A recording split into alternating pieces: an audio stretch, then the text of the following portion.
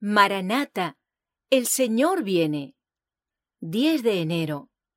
La verdad triunfará. Y el ángel juró por el que vive por los siglos, que el tiempo no sería más. Apocalipsis capítulo 10, versos 5 y 6. El mensaje de Apocalipsis 14, que proclama que la hora del juicio ha llegado, es dado en el tiempo del fin, y al ángel de Apocalipsis 10 se lo representa con un pie en el mar y el otro sobre la tierra, para demostrar que el mensaje se llevará a países distantes. Se cruzará el océano y las islas del mar escucharán la proclamación del último mensaje de amonestación.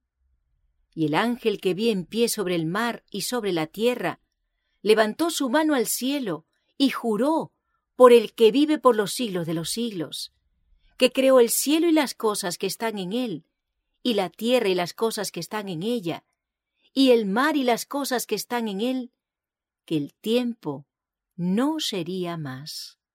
Apocalipsis 10, versos 5 y 6. Este mensaje anuncia el fin de los períodos proféticos.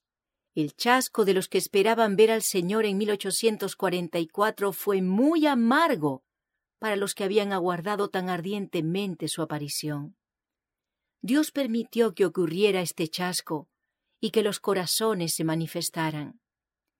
No ha habido ni una sola nube que ha caído sobre la Iglesia para la cual Dios no haya hecho provisión. No se ha levantado ni una sola fuerza opositora para contrarrestar la obra de Dios que Él no haya previsto.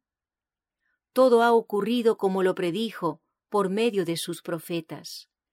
No ha dejado a su Iglesia en tinieblas y olvidada, sino que ha mostrado mediante declaraciones proféticas lo que ocurriría, y obrando por medio de su providencia en el lugar designado de la historia del mundo, ha dado lugar a aquello que el Espíritu Santo reveló a sus profetas para que lo predijeran.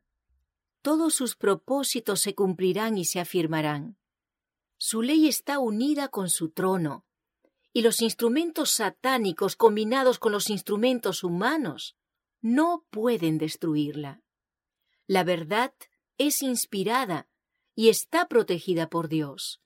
Perdurará y tendrá buen éxito, aunque algunas veces aparezca oscurecida. El Evangelio de Cristo es la ley ejemplificada en el carácter. Los engaños practicados contra ella, toda invención destinada a vindicar la falsedad y todo error forjado por los instrumentos satánicos llegarán a ser desbaratados para siempre, y el triunfo de la verdad será como la apariencia del sol en el mediodía.